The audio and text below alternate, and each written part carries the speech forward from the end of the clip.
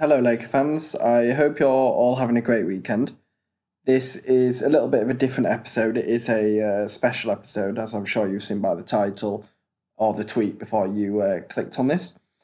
Um, it's a conversation that I had with a member of the South Bay Lakers staff a few weeks back, but I have just come around to editing it and releasing it now. It's taken a little bit longer than I wanted it to. It was recorded about 2 weeks ago. So it's with Misha Cavaye of the South Bay Lakers, who are the Lakers G League affiliate team. And he's the strength and conditioning coach there, and he's also the equipment manager.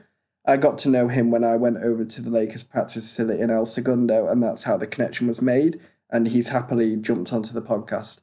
So I won't take up much more of your time. I'll let it jump straight in to the pod, and it'll just be a bit of a normal intro, and then we'll get into the conversation. It is quite lengthy, but it is a very good conversation. So I hope you enjoy, guys. Hello, Laker fans. Welcome to another episode of the Late Late Show podcast. I'm your host, Matt, from Lakers Fan Club UK, covering your Los Angeles Lakers from the United Kingdom. I'm joined by a special guest for this episode. He's the strength and conditioning coach for the South Bay Lakers, who are the Lakers G League affiliate franchise. He's British as well. His name is Misha Cavaye. How are you, Misha? Thanks for jumping on the podcast. It's an absolute pleasure, mate. Thank you for having me. I was very excited to meet you that day you showed up at our facility, because I was like, oh great, this is a wonderful way for me to connect back with England, and it's great to be on your podcast. Yeah, it was great to see you when we visited the practice facility. I was going to mention that briefly for the listeners. So me and Misha have met before. This isn't the first time that we have spoke. We did meet when I visited the Lakers practice facility in El Segundo back in September, and we had a long chat, and we spoke to a few members of the South Bay Lakers, and we just hung out. Really, it was really cool to take that in. So yeah, we appreciate everything that you did for me and Tina. And we're actually coming back over there in February, and we look to go to a South Bay Lakers game as well. Yeah, please do. Very exciting G League atmosphere. Definitely more small time with the crowds and such, but they're fast-paced, high-scoring games. You get to see these sort of standout college players that might not be quite so NBA level, to former NBA star sons. We have a couple on our team, as well as NBA rookies that are just getting a lot more playing time. So you should definitely come check us out. And then same to any fan. You should always check out a G League game either on Facebook or come if you're ever in the States. They're great fun, great atmosphere. Yeah, definitely. And we'll be for sure making our way down there. But in terms of what we're going to get into with the podcast, we'll start from the beginning, if that's okay. So you were born and brought up in the United Kingdom, is that correct? And then you moved over to the United States for college. And have you always been into basketball? That's kind of three questions in one, but it's kind of your upbringing. Absolutely. So, well, the only thing I wasn't born in London. My parents, they do teaching in Japan. So at the time they were living in Japan. My sister was born, and then I was born. My sister was about to start school, and that's when my parents didn't want us to be raised in a Japanese education system. So it was a decision like, okay, we'll move back to London, which is where my dad was from. So that's where basically born in Tokyo, Japan, but raised in London throughout 18 years. And yes, never really, I had fun playing football, but I never really just loved it or wanted to go out and play. When I discovered basketball, somehow it just really captivated my mind, and it just drew me. The NBA game drew me a lot too. Actually, the NBA game was heavily influential. Just wanting to be a part of that, wanting to be in the NBA as a player initially. So yeah. Tried my very best to make it out to the US for junior college. I was never recruited or anything. I was lucky to have a few family friends, not even family members, but family friends in California. So I went to their areas to check out local junior colleges and speak to the coaches, and you'd get sort of brushed off by many, but some would actually give you a few honest answers and you feel like you had a shot. For me, that was Santa Monica College in Los Angeles, although it was probably one of the harder places for me to go because you're in the LA junior college scene, which is just an absolute, you're full of the most athletic, some of the best, all trying to make it. But nonetheless, I tried my best at age 18.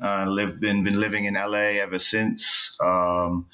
And yeah, just been pretty much ride or die basketball. Very un-English of me, I know. But and these days I'm actually American, so I'm a complete traitor. No, that's it's in terms of basketball captivating you when you were younger. It's the same with me really, and a lot of other people I have seen in the past few years that basketball is really starting to draw people in, and people are really impressed with the speed of the game and how dynamic the game can be. And to be honest with you, in the past few years, I've actually leaned more towards basketball than I have like football slash soccer traditionally what people follow in the UK. So Yeah. However, interestingly enough, these days, as I'm getting really into like the sports science, biomechanics, footwork, all that, now I'm actually really appreciating football. Now I actually think it's the best thing basketball players could be doing for their footwork. Actually, even at this elite level, basketball players are terrible with their feet. They're very clumsy. Somehow they're good at dancing, you put on a good hip hop song, they're really good at dancing. But even if it's some agility stuff that I implement, sometimes they look lost. And yeah, basketball moves they can get, but then there's always that player that struggles with, the footwork drill or whatever. So it's like, I actually think, soccer is football. Football is one of the better things you could be doing. And then you go look at people like Steve Nash, or any European player that was good in the NBA. They had football skills. Manu Ginobili, obviously South American, and actually Kobe Bryant learned to do a few, football kick-up skills here and there. He could play a bit, and that's because he wanted to appreciate the game. So, not to talk about football, but I just feel like these days it's changed, because now I think it would have helped. But at the time, I was just wanting something different. The grass is greener on the other side, as they say, and I was captivated by this game that.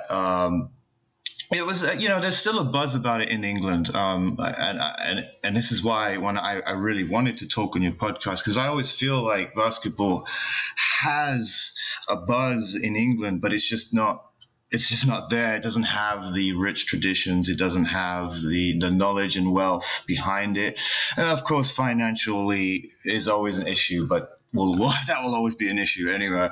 So. I just feel like England has had this potential, but it's just not getting fulfilled. But slowly but surely, and I think the NBA game, now that we're having some preseason games over in England, I think it's just developing. Slowly but surely, you're seeing a few more English players, bask some time in the NBA, not very long, but it's all about just keeping it going. And as you know, it's a process. It's a long process. Definitely, and it was interesting early on. You were speaking about like the mechanics of the game and footwork and things like that, and obviously that's very much your forte now within the role that you have at South Bay. So I was going to lead on to, we got to college where you very much got into playing basketball and you gave it your best shot. So the question that I have to you is that period from college to being with the South Bay Lakers. So what path occurred to get you into sports science and strength and conditioning, and what path occurred to take you to your current role with the South Bay Lakers, and how long have you been with the franchise for now? Okay, yeah. So now I'll just start just answering by my time was spent with the organization, and then I'll go to the very beginning. I'm going into my fourth season with South Bay, but overall ninth season with the Lakers. And here's how the journey went down. So yeah, junior college basketball was very tough. I didn't really play much. I managed to play just 1 year, and then I sort of sat out a year here and there just because the coach told me I wouldn't be playing much and I was too prideful. And so I would like do this what they call the red shirt year, and it just really became silly. I actually even sort of think back and sometimes think I should have just, you should have just done it. Just sit on the bench. You never know who gets injured, and the next thing you know, you'll be playing. You should never listen to a coach when they say they're not going to play you, because the season is so long and things just change. But anyway, I sort of just never really sort of played much. Played that 1 year, dabbled around with a couple of teams, redshirting, and after that, I decided, all right, I'm going to get into the field of coaching, because I always wanted to be a basketball career person, even if I wasn't going to make it professionally. And that's why I wanted to go to America. So I started to, intern. They call internships, free work, free labor in America, was the junior college team, and then I went to complete my 4-year degree, Division I team. I got to be their video coordinator. That involves arranging scouting film and breaking down film for play categories for coaches to watch to see how well we executed on plays. So that was a really good experience. A small-time Division One. I would have wanted to be a part of a big-time Division One, like a UCLA, USC, but I didn't get into those schools. I went to the smaller-time one, but I got a better experience out of it. Meanwhile, doing a sports science degree, basic exercise science, nothing too fancy. I'm thinking I was going into coaching this whole time, and it wasn't until my final year that I decided to then also intern with the strength and conditioning department, because I figured I should probably know about how to train athletes if I'm going to be a coach. I never know what level I could end up, and I might be also in charge of conditioning, so I should know that. And through that time spent in the strength and conditioning department, I sort of fell in love with that part. I was always into lifting weights myself. I was always one of the most well-conditioned players on the team in junior college. So that sort of went hand in hand. And then the degree I had, now I was applying these things I was learning. Plus, I was into the sport of basketball. So it really just sort of just captivated my mind. I graduated. I was done with the team, working for free and all that. And the first job offer I got was actually being a personal trainer at a gym local to me. It was a fancy gym, Equinox. I know they've probably opened in London, or they will soon. So it was a nice sort of fancy place to be a part of. They were really good at education, so I got some in-house training there, and I sort of started to learn the importance of injuries then, more so than at college. So then you really start understanding how important it is to, whether it's an athlete or an average human, to treat the injury before you aim for performance, because more often than not that it's injury that holds back the performance. So that's sort of when my love for injuries and biomechanics developed. My time at Equinox was short-lived because they are very hardcore on sales, and I was not a salesman, so I didn't last very long there. And very fortunately, after I got let go from there, a friend calls me up from Santa Monica College. Actually, he was working with the team there, and he was working for the Lakers at the time, and asked me, do you want to be a ball boy for the Defenders? At the time, it was the LA Defenders. And the Lakers were in the lockout year. This was 2011 going into 12. There was the lockout strike year, I believe. Yeah. So there was. So I was like, okay, of course, absolutely. I was unemployed. I'll definitely be a ball boy for the defenders. And it was into the second game of the season, and I was in charge of rebounding pre-game. And because I used to play and I had a lot of pride, I was rebounding and just absolutely hustling and doing my best and being really quick on my feet. And that's when the Lakers equipment manager, who was back on work recently, lockout ended, and needed some extra help, saw me working my hardest, and then said, hey, I would like to bring you on as a ball boy for the Lakers. So that little sort of thing, I was like, I almost got immediately hired by both teams, even though they're the same company, but it was sort of harder to get on with the Lakers at the time. It was really hard. So I was very much fortunate to be at the right place, right time.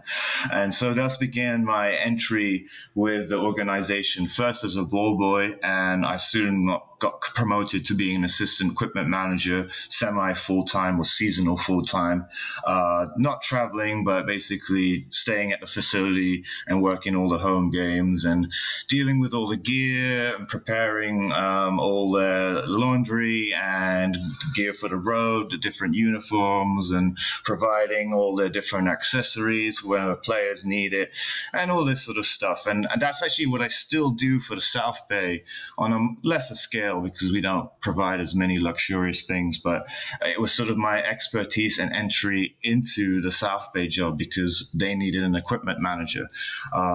So before I even get into that, I'm doing this, work for the Lakers as an assistant equipment manager.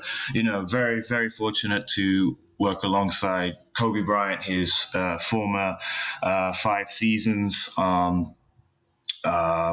Few occasions got to even connect with him, but not much. He was very injured and out of the building at the time, so not very present. However, one of the more fortunate experiences, I would say, in his final 2 years, he had this private therapist that he would be working with for pre-games, just because I guess they didn't want the Lakers sports medicine to take too much attention on him when they had the rest of the team. So he had this private therapist, and because in Staples you have Lakers locker room, you had visiting locker room, and then you have the LA Kings hockey locker room, and that's where Kobe would always go in with his private therapist. And the visiting team locker room was always next to that, and that's where I was actually during Laker games would work. I would be in charge of visiting team locker rooms. Which was a great experience for the 5 seasons I did that. Even though I was never actually around the Lakers bench for 5 seasons, I was always around the visiting team bench. But my perk to that was I got to meet all the strength coaches, all the physiotherapists, all of the sports performance people I needed to meet. And meanwhile, picking brains and learning the things I needed to learn to be ready for this job if it ever came available. But anyway, so like I said, and here we are, this Kobe's private therapist is trying to work with Kobe in the locker room, empty locker room next to mine. I was the one who was able to let him in on numerous times, and then we connected, and he taught me a few things, and so all these little sort of experiences sort of built me up to really wanting to be a sports performance specialist, meeting all these people, learning tricks from the ones who had the special skills, but sort of getting advanced info from the most advanced people in the field is what sort of set me up to being really saying like, okay, I want to be a strength coach. However, also at the time, I saw how important these injury and hands-on skills were needed. And even though I did not have an educational background in that, I realized I needed some sort of hands-on skills because that's what everybody sort of had. So I decided to sort of go into massage therapy just to get my basic hands-on licensing. I did an additional course on human body biomechanics, posture, fascia, that sort of stuff. That was a very sort of advanced skill that I had that was big time in giving me, a sort of this recognition of being a massage therapist as sports massage therapist and strength coach combo, which is what I take great pride in being. And so while I built that up, then when Kobe retired, a lot of staff members sort of shifted around, moved around, and that's when the LA Defenders, which were soon to be renamed South Bay Lakers, they decided to now, instead of just have one, what we have in America, athletic trainers. They're usually the first responders if a guy falls down or bleeds or whatever. We do have physios. They're the more long-term rehab, but athletic trainers are more your instant patch up, get you going people. So usually there's always, every team has one of those, and previously the LA Defenders just had that person to do strength, equipment, and everything, and it was obviously not very well organized and very players were not well maintained. But now they could foresee that the G League was going to be a bigger, well invested league, and so they opened up a new strengths and equipment manager position that I was ready to sort of take as it was a new thing they implemented, and I was already had the equipment managing skills. They knew I was knowledgeable in the field of strength and conditioning. They knew I had licensed massage therapy, so I could also offer that and assist the athletic trainer who works with injuries. So it sort of became this very lucky sort of, I was again right place, right time for the strength coach position in South Bay, which nowadays, looking around, it's such a valuable position. The G League is there's no better place for development, especially at the professional level, than the G League. I mean, it is just you get it's trial and error at its absolute finest. You get wonderful, the finest players in America who are just hungry for your work. They want it. Because they want to get to the next level. The unfortunate aspect of the NBA is that there are so many specialists, there are so many professionals, there's so many employees for different positions. Lackeys to the lackeys, as you would say, and that's when you sometimes will have to, your skill set will get left out because you might have to conform to what somebody else wants you to do, or you might not get to work with as many people. Whereas at the G League, it will be just you, and that's your team, and they will do whatever you want. And that's just been amazing. I can't put a price on how valuable that is. I would love to get into the NBA one day, but for now, the value of what I have does not exceed that limelight. Because at the NBA, you will not have that much control. You will never have that much control, actually, because there'll just be too many people who have control, as well as players who have their own play. Usually, there's a big thing in the NBA is the my guy. I'll bring my guy, and every player has their guy they wants to bring, and that's fine. And maybe I will be somebody's guy one day, and I would love to do that. But for now, just being, having this team. It's been absolutely wonderful. So going into year 4 and hopefully winning a championship with my team one day, that's absolutely what I would love to do. Because we have yet to win. The LA Defenders / South Bay Lakers have never won a G League championship, despite being the first minor league team to be actually owned by an NBA team and share the same building for that matter. Yeah, so I mean, in terms of your journey to your current role, it is, like you said, right place, right time, luck. But it also sounds like there's a lot of persistence and a lot of hard work that's gone on there. So it is one hell of a story. As you were going through that, it was quite inspiring, really. And I'm sure a lot of the listeners will find it inspiring as well. And it's a really impressive journey to where you to where you currently are. So with your role, then, do you travel with the team then? What's like your general game day duties? Yeah, so now, I'm full time. So it's a good working schedule in the sense that our season, which is shorter than the NBA's, we started in the beginning of November, where NBA is already starting mid-October, and we'll be done by end of March. And our playoffs are very quick. There's single game elimination. Finals get best of three. So that's a way shorter season than the NBA. It's very impacted, very full time. Off days are almost non-existent, especially for me, because off days mean no practice. No practice means players might need treatment, or they might want lifts. Or sometimes there'll be equipment, laundry stuff that I have to do.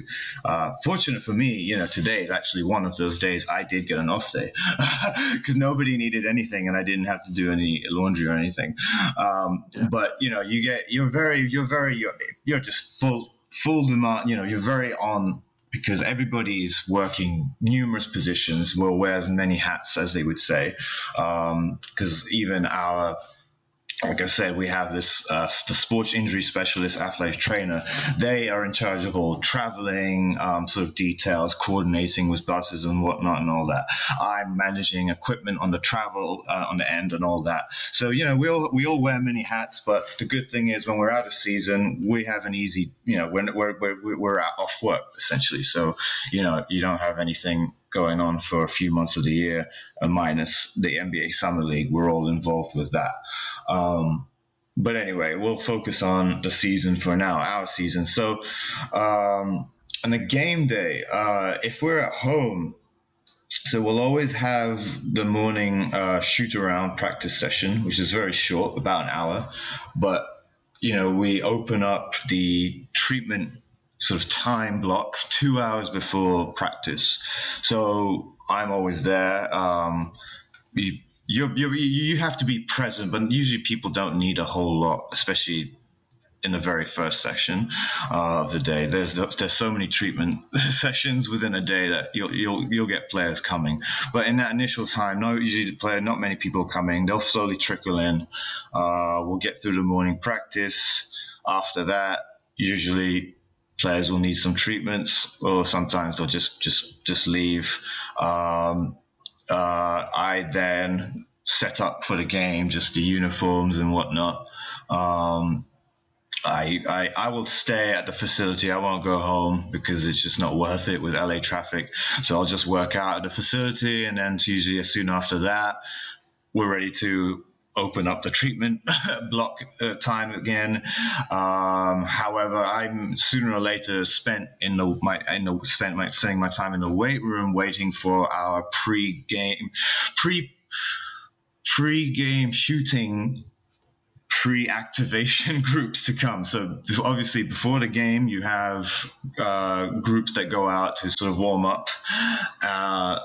This is all and all done before they come out and do their whole layup lines, right? Before everybody has their sort of shooting groups. So you have your if you go back from tip off, you have the layup group line.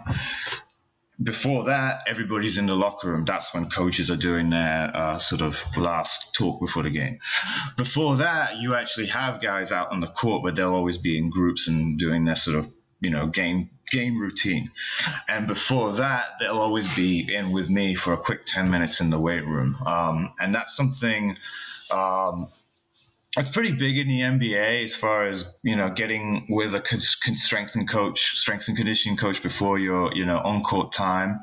A lot of the NBA guys actually like lifting weights.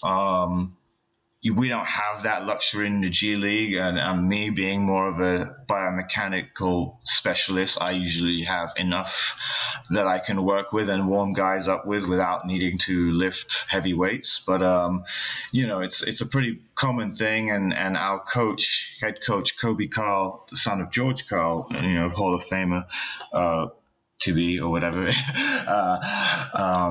He was very big on making this compulsory for the team. My first year, it was his first year as a head coach too. Not much going on with the sort of pre-game warm-up until I had until we had one of the former San Antonio Spurs on our team who was very dedicated professional. He connected with me, and that's when it's sort of like, oh, I like doing this pregame warm up thing, and I had he liked my stuff, and I realized I had a knack for it. Then I started my second year. I started having 5 or 6 guys coming to me for their sort of warm up, and our head coach started to see like, oh, he's pretty good at this, and that's when he said, all right, we want everybody to go see him.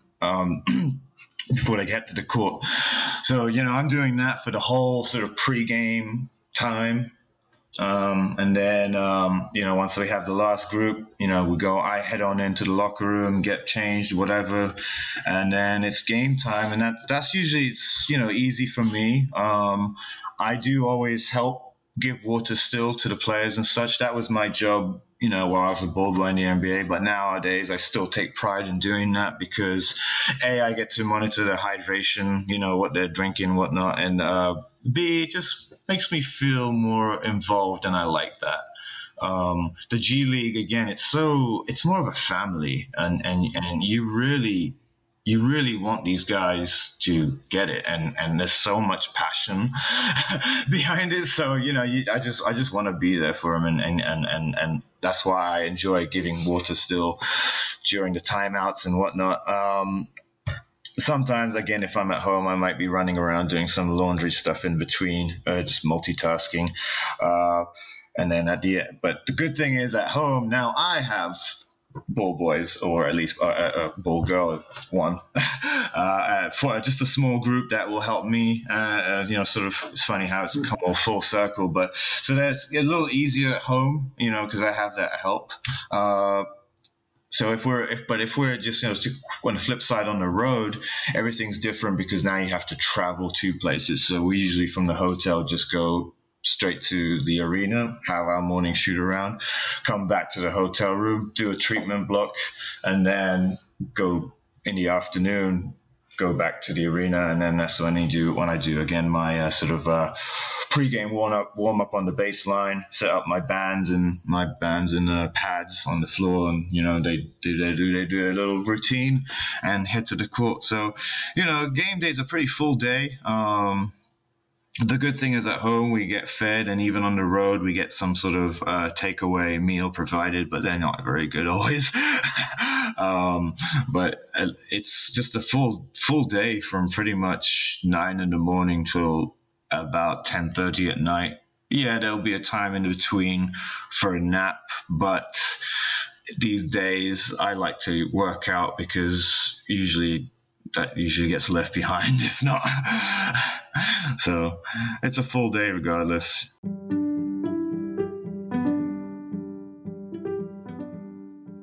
Hey guys, I'm just going to let you know how you can save money with Fanatics UK and the NBA Store Europe. Lakers Fan Club UK are proud affiliate partners of both websites, where you can enter the promo code LakersUK10 at checkout to receive 10% off your order. This is not restricted to Lakers gear only. The promo code works site-wide for both. On the Fanatics UK site, they have a wide range of NBA, MLB, NFL, NHL, and soccer/football merchandise. NBA Store Europe hosts a wide selection of official NBA gear. One thing that you have to do though to activate the discount is to access each website through the links provided on the Lakers Fan Club UK website. This is www.lakersfanclubuk.com/partners. So that's www.lakersfanclubuk.com/partners. So if you enter the Fanatics UK and or the NBA Store Europe website through the links provided on the Lakers Fan Club UK website and enter the promotional code LakersUK10 at checkout, you will get a 10% discount. That's LakersUK10, all one word in capitals, and that will enable the discount. Promotional code can be used more than once, so do store it and it will save you money when you purchase through Fanatics UK and the official NBA Store Europe.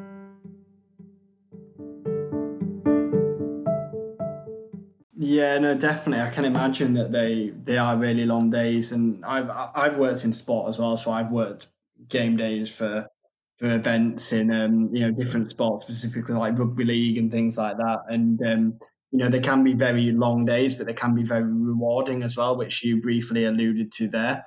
In terms of your responsibilities, but in terms of the South Bay roster and who is on South Bay's rosters this year, there's a lot of talented players like Talon Horton Tucker, who the Lakers drafted, Zach Norvell Jr. and Costas Antetokounmpo. But there's also players like Gary Payton II, Devontae Caycock, David Stockton, etc., to name a few. It really is a stacked roster this season, and it should be an exciting one, shouldn't it? There is plenty of talent across, the roster, isn't there?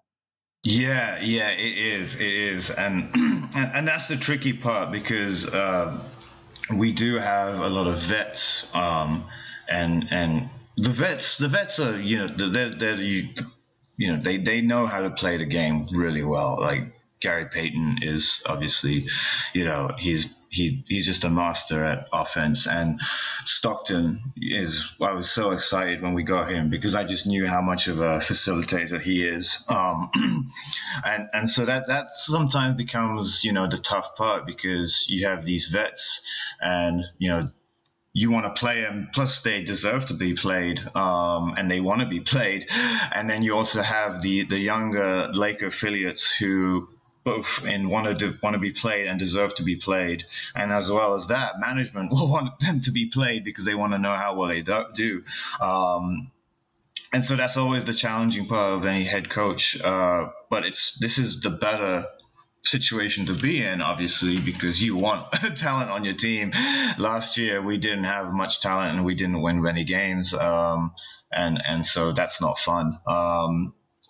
When it comes to this, the only tough part is people understanding that it's sometimes it's about when the team does well, we all do well, and as much as you individually want to do well, that can sometimes take away from the team goals, and sometimes you wanting to do well is not going to work well in your favor anyway. It's just staying patient, stay the course, and even if we have lots of players, guys go up, guys go down. Guys go down meaning with injuries, and there's always somebody who ends up playing who we thought would never play, and they end up being sort of the star of the team maybe. So in the G League you never know, and I think it's a much better situation to be in, to have multiple talent or vets on a team and have to decide who you're going to play. Yeah, you'll run into some attitude because obviously everybody wants to play, and it's no matter what team you're on, you're always going to find people who aren't happy with their playing time. Always. That's an inner battle, to be honest, that each player has to learn to deal with, because you're never going to be satisfied. But again, the beauty of the G League is players go up, players go down, and you will always have your opportunity, so long as you're ready to shine in that moment. That's the real key of the G League. So I'm very excited for the year. Yeah, definitely. And from what my point of view anyway, there's a lot of players like Horton Tucker, Norvell Jr., Antetokounmpo, Caycock that I have mentioned that probably would have been on Lakers rosters of years of past, during the rebuild years and things like that. So, when they're down there looking to develop their game, is how do they take it? Are they locked into? Do they understand that they need to be there at that moment in time to potentially be making the next step in the future? Do they accept that? Do they kind of just take the role given to them? Because I see that Caycock's been doing very well. He's been getting doubles, I think, in every single game. But I know that like Horton Tucker's been a little bit streaky as of late, as he's still probably getting used to the professional ranks and the G League. How do the players take it then when they come in? Because they must all have their eyes set on the NBA. How does that work? Attitudes are sometimes the hardest thing to deal with at this level, because everybody is a star and wants to be a star, wants to make it the next level, and they have a short fuse on on their situation. If they feel like, oh, I'm not getting to the NBA like this, then they're not trusting the situation and they want to leave, and that's unfortunate. I'm not saying that we have anybody like that. Actually, I'm very happy so far. With our team, everybody seems like a good locked in. Um, but it is apparent because, and it has been a problem in the past. I'm not even going to lie about that. It's going to be a problem in everybody's team because everybody again Mhm. wants to be up in the NBA, not in the G League. Except me, of course, because I love the opportunities that I'm provided with. The other thing, though, again, I mean, we are very lucky and biased because we share a facility, and not only that, we share one of the newest NBA facilities and probably one of the best NBA facilities, giving us this incredible advantage. Where other G League teams are not so favorable. I mean, only a few have really upgraded. I mean, Oklahoma City, they inherited the Thunder's previous facility. The Stockton Kings inherited Sleep Train Arena, Sacramento's old facility. I can't think of a few others that have it somewhat decent, but I mean, if you're affiliated with Miami, you're going to go to Sioux Falls, South Dakota, and that is one miserable place to be. No offense, it's just not very very cold, not much going on out there, and that's a very tough. We actually played them yesterday. Funny enough, and yeah, that's a very tough two-way contract to have because, as you know, these two-way contracts, you're guaranteed time between both teams. Yeah, that means you're going between South Beach, Miami to middle of America, middle of nowhere in snow. That's tough. That's very tough. Whereas for us, you are walking across the hallway. Our chef, the Lakers chef, will still cook you your Lakers meals privately. You still have everything. So there, with us, there really is no need for any people to not feel happy about the situation. We have the greatest situation, but whether people realize that is really up to them. Now, so how people take it. Now, that's the other thing. With the G League, yeah, you have these sort of NBA level players, and we have these vets who've played NBA level or who've been two-way before. And that's the other thing. There's a lot of G League players are two-way material. So sometimes that, there's attitude with that. And I think, people sometimes feel they deserve two ways or not, or sometimes the two way feels they should be on the NBA side rather than the G League side. Yeah, it's always going to be there. It just really depends on the individual and what we do as a culture, as a team. And I think that's where Kobe Carr has done his very best to always allow the person to see the situation for what it is, put it into perspective. He does give them chances to present. He gives you your chance to shine, providing you feel like you deserve something, and um, you know you make it work. And again, we have one of the best situations in the whole league. So, there really shouldn't be. It's more of a perspective, but that's always going to be an issue with players. And the reason I keep saying that again for any players listening is understand that your attitude can control so much of your play in the game. Learn to be more appreciative because sometimes our lack of appreciation, and even mine when I was a player, can really hold us back sometimes. Yeah, and that actually leads on to a group of questions that I do have from the Lakers Fan Club UK members. Well, a few of them anyway, that managed to draw from them when I did mention that we were going to be doing this podcast episode with yourself. And one of them was by Jonathan Kernan, who has featured on this podcast before. And he says, what advice would you give to a young NBA hopeful that is currently in the G League? What are the most important characteristics to succeed? I mean, you did briefly mention on attitude there being very important, and accepting the role that you're currently in. Would there be any more characteristics that you would recommend that players adopt that are really hopeful of being in the NBA? I mean, you have been around the G League or the D League for quite a few years now, so you are relatively experienced, aren't you? Very experienced. So what would you say are the most important characteristics? We've got attitude, and what else? Embrace the journey, and that was one of our team philosophies last year or the year before. I'm not sure, and it's just really important to embrace the journey and the situation you're in. Now, again, some are in better situations than others, and oftentimes when comparing is the time we'll get most lost with appreciating what we have. So it is hard. It is really hard, but that's why, saying to yourself, embrace the journey, it's what you have to focus on.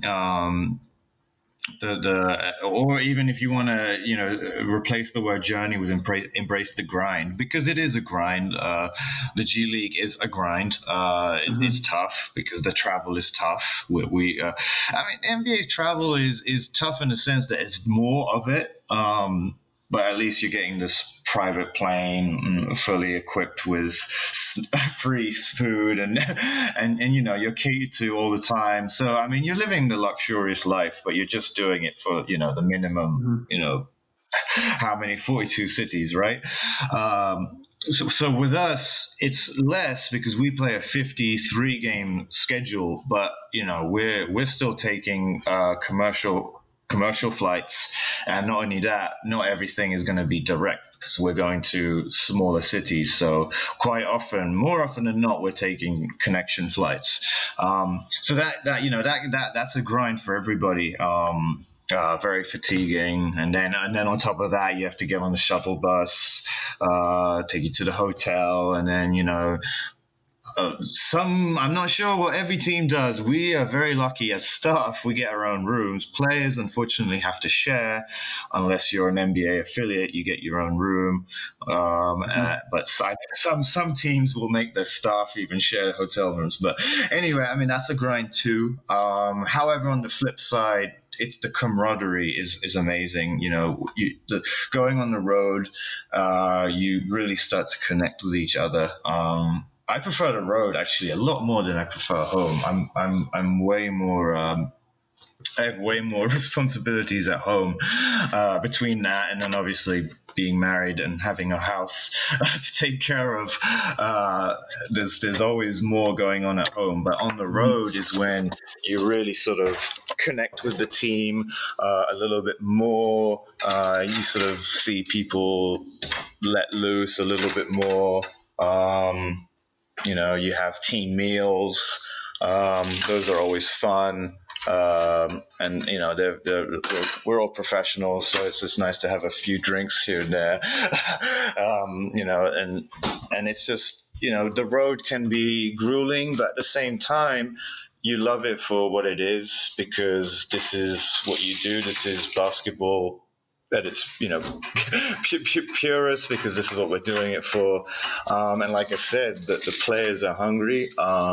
They're talented, and even better right now.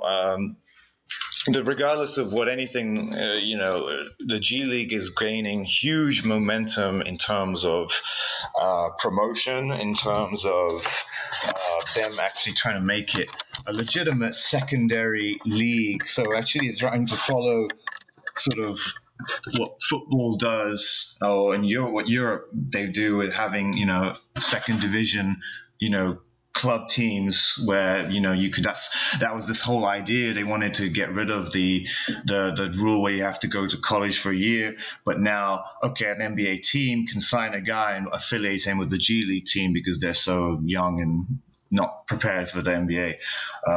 So that's actually was massive for the D League, and then Gatorade bought it and put a ton of money into it, renaming it the G League, and they've helped sort of boost sponsorship and whatnot.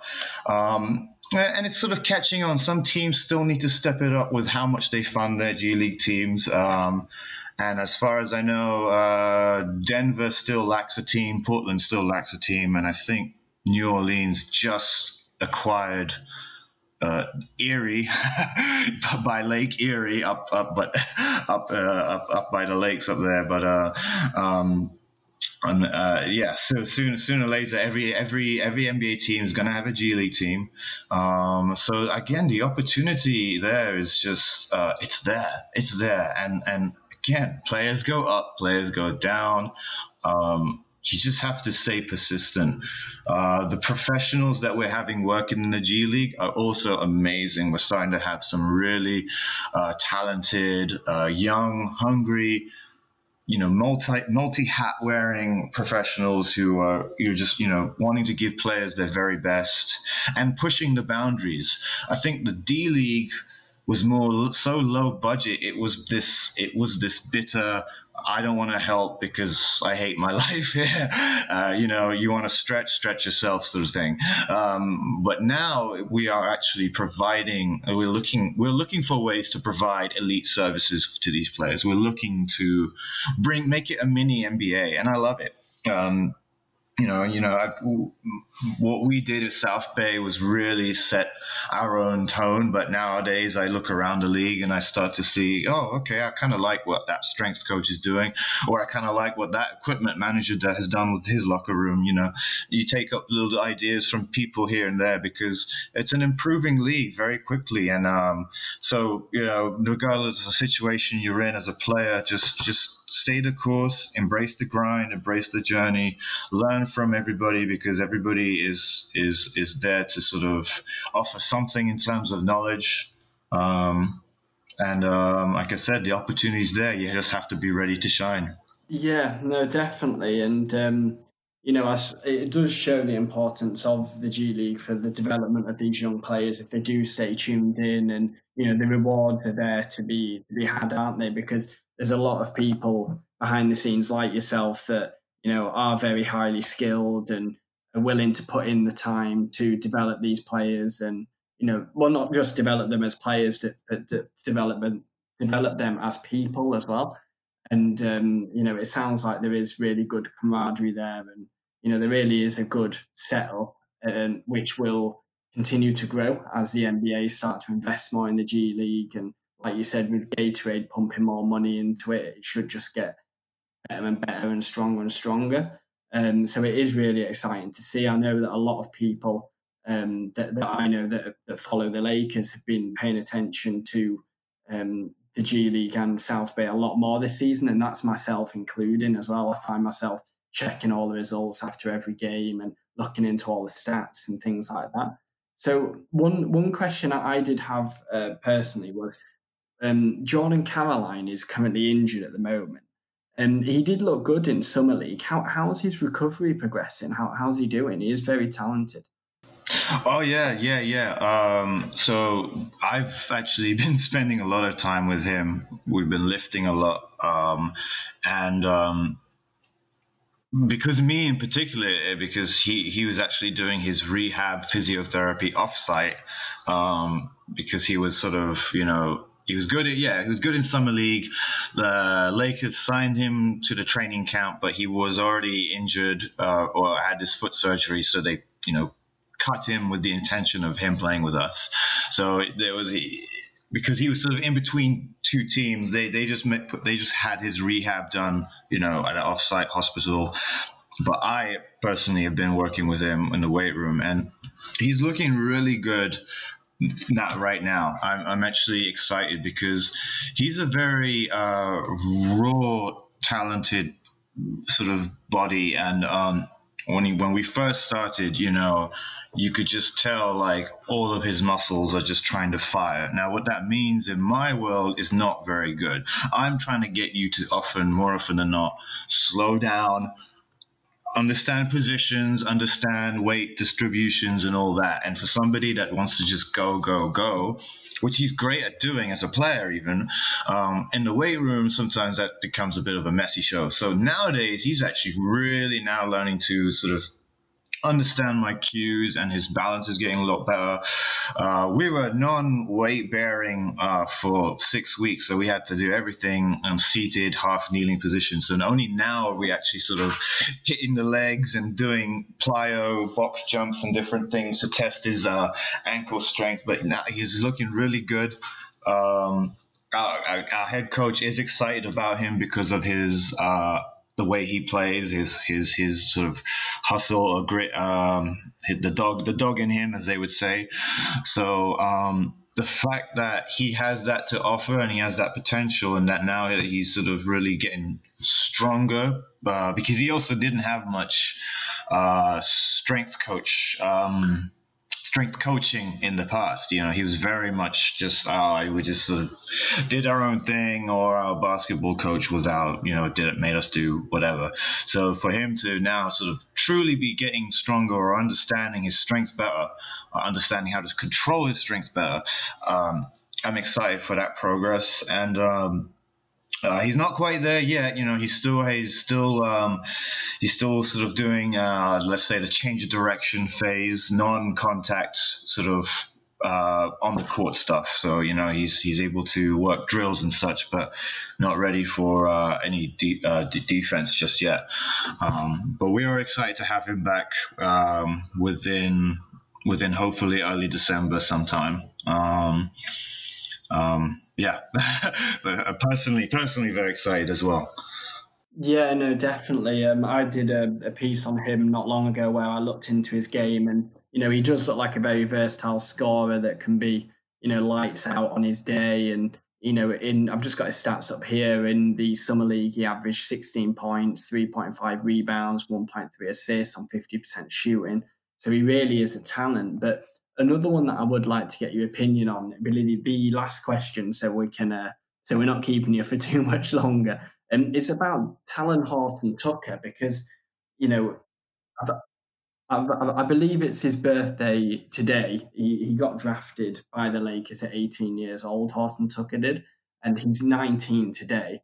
And he's a very unique player, isn't he? So he's 6'4", so he isn't exactly that tall in terms of basketball, height, but he possesses a very large frame. He weighs about 238 pounds, I've read, and then he has a huge wingspan of 7'1". How's he looked early on in the season, and what do you think of him as a prospect?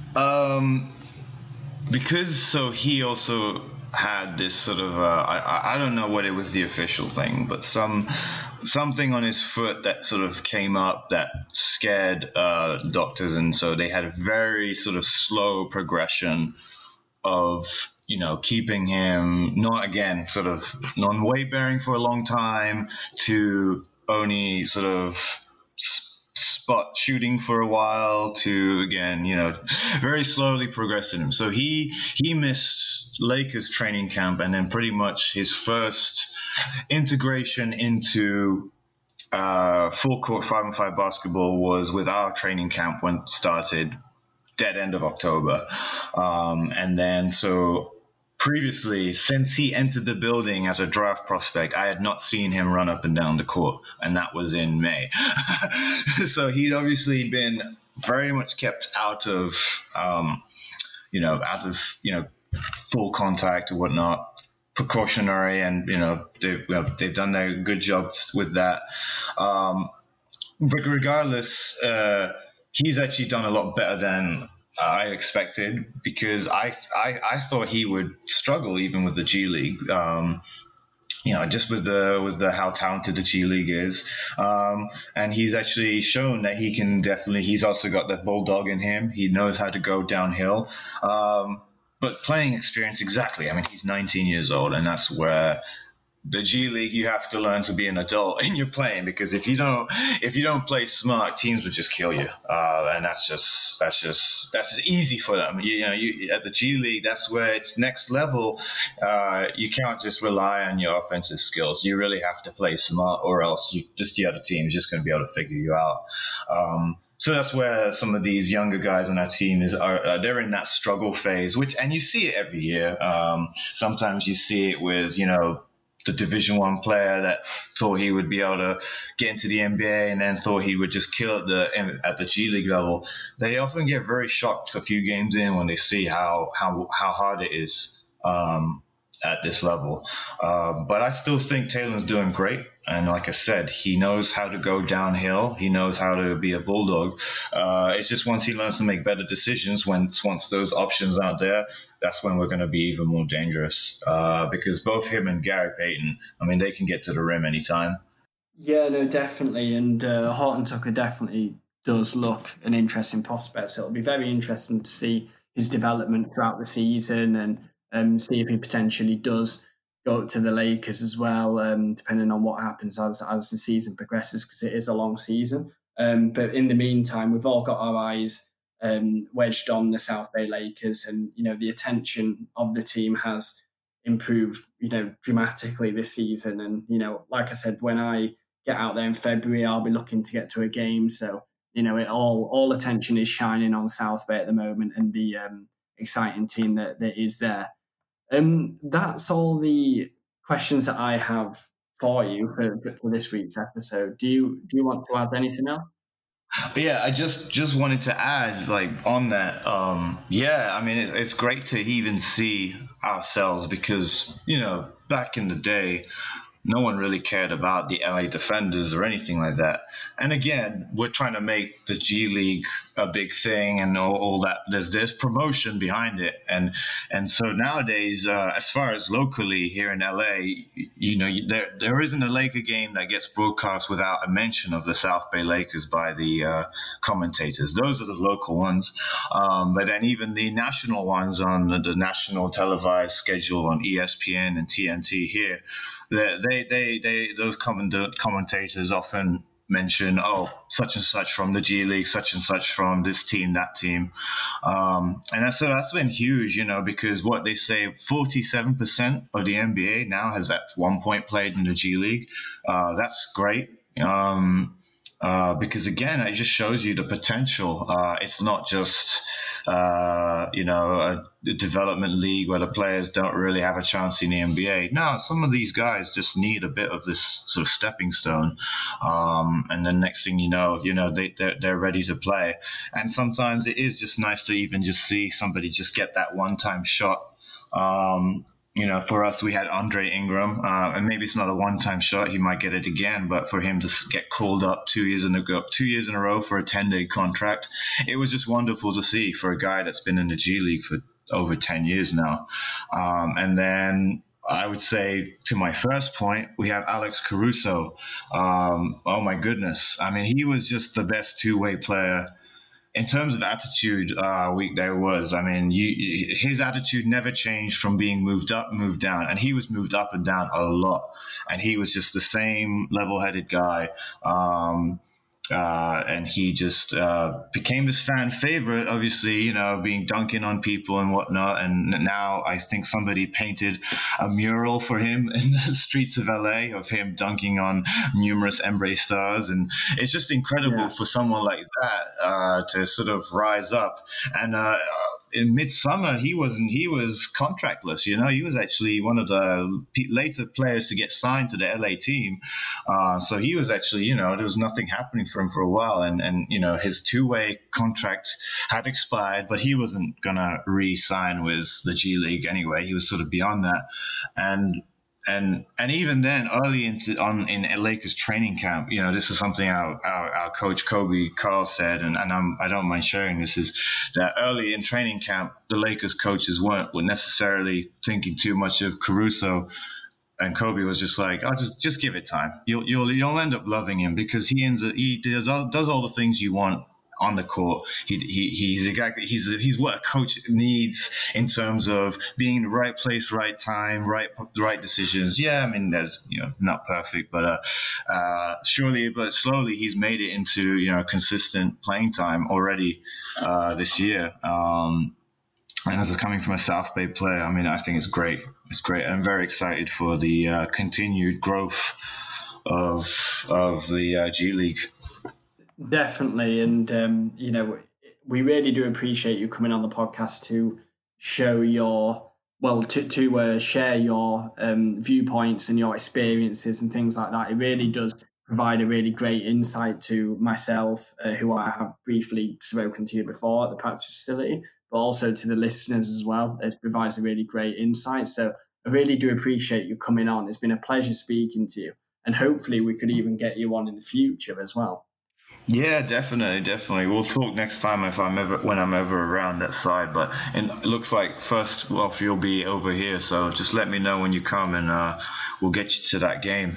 Yeah, yeah, definitely. I appreciate that. I mean, whilst I've got you here, do you want to give yourself a shout out, tell people where they can find you? Do you want to plug any social medias or websites that you've got or anything like that? Yeah, I mean, I've actually been on a bit of a social media break just because of the initial start of season is just so crazy. But if anybody does want to reach out to me, the Instagram is my favorite means of communicating to anybody about basketball or movement related things. You can find me at Big Mish Mish underscore MVMNT. So not movement, but abbreviated MVMNT. So Big Mish underscore movement. You can find me on Instagram. I haven't actually posted in a while, but I do like posting my sort of fascinations and such with exercise and whatnot. And people tend to give me a lot of good feedback. So I'm due to get back on the game and start posting again. I've just been on a bit of a break. But Instagram is probably the way to contact me. I would love to get in contact with anybody that has questions or wants to, ask me whatever it's like to work in the NBA from the UK, trying to get over here. I know it's tough, but hit me up. We'll talk about it. Yeah, no, definitely. And to the listeners, do give Misha a follow and do check him out because he is a great guy and it's been great to myself and Lakers Fan Club UK been giving us time and we really appreciate him coming on. Absolutely, it's a pleasure, Matt. I really appreciate you having me. It was great to have you stop by that day. I feel it was a blessing. It was meant to be. So I'm glad we got to do this, and I thank you for your time. Definitely. And as always, to the listeners, thanks for listening. We're on all of the main podcast platforms, including Apple, Spotify, Google, etc. Be sure to subscribe on your preferred platform and give us a follow over on Twitter at Lakers Fan Club UK. Also, check out our website, which is www.lakersfanclubuk.com. And thanks for listening. Until next time.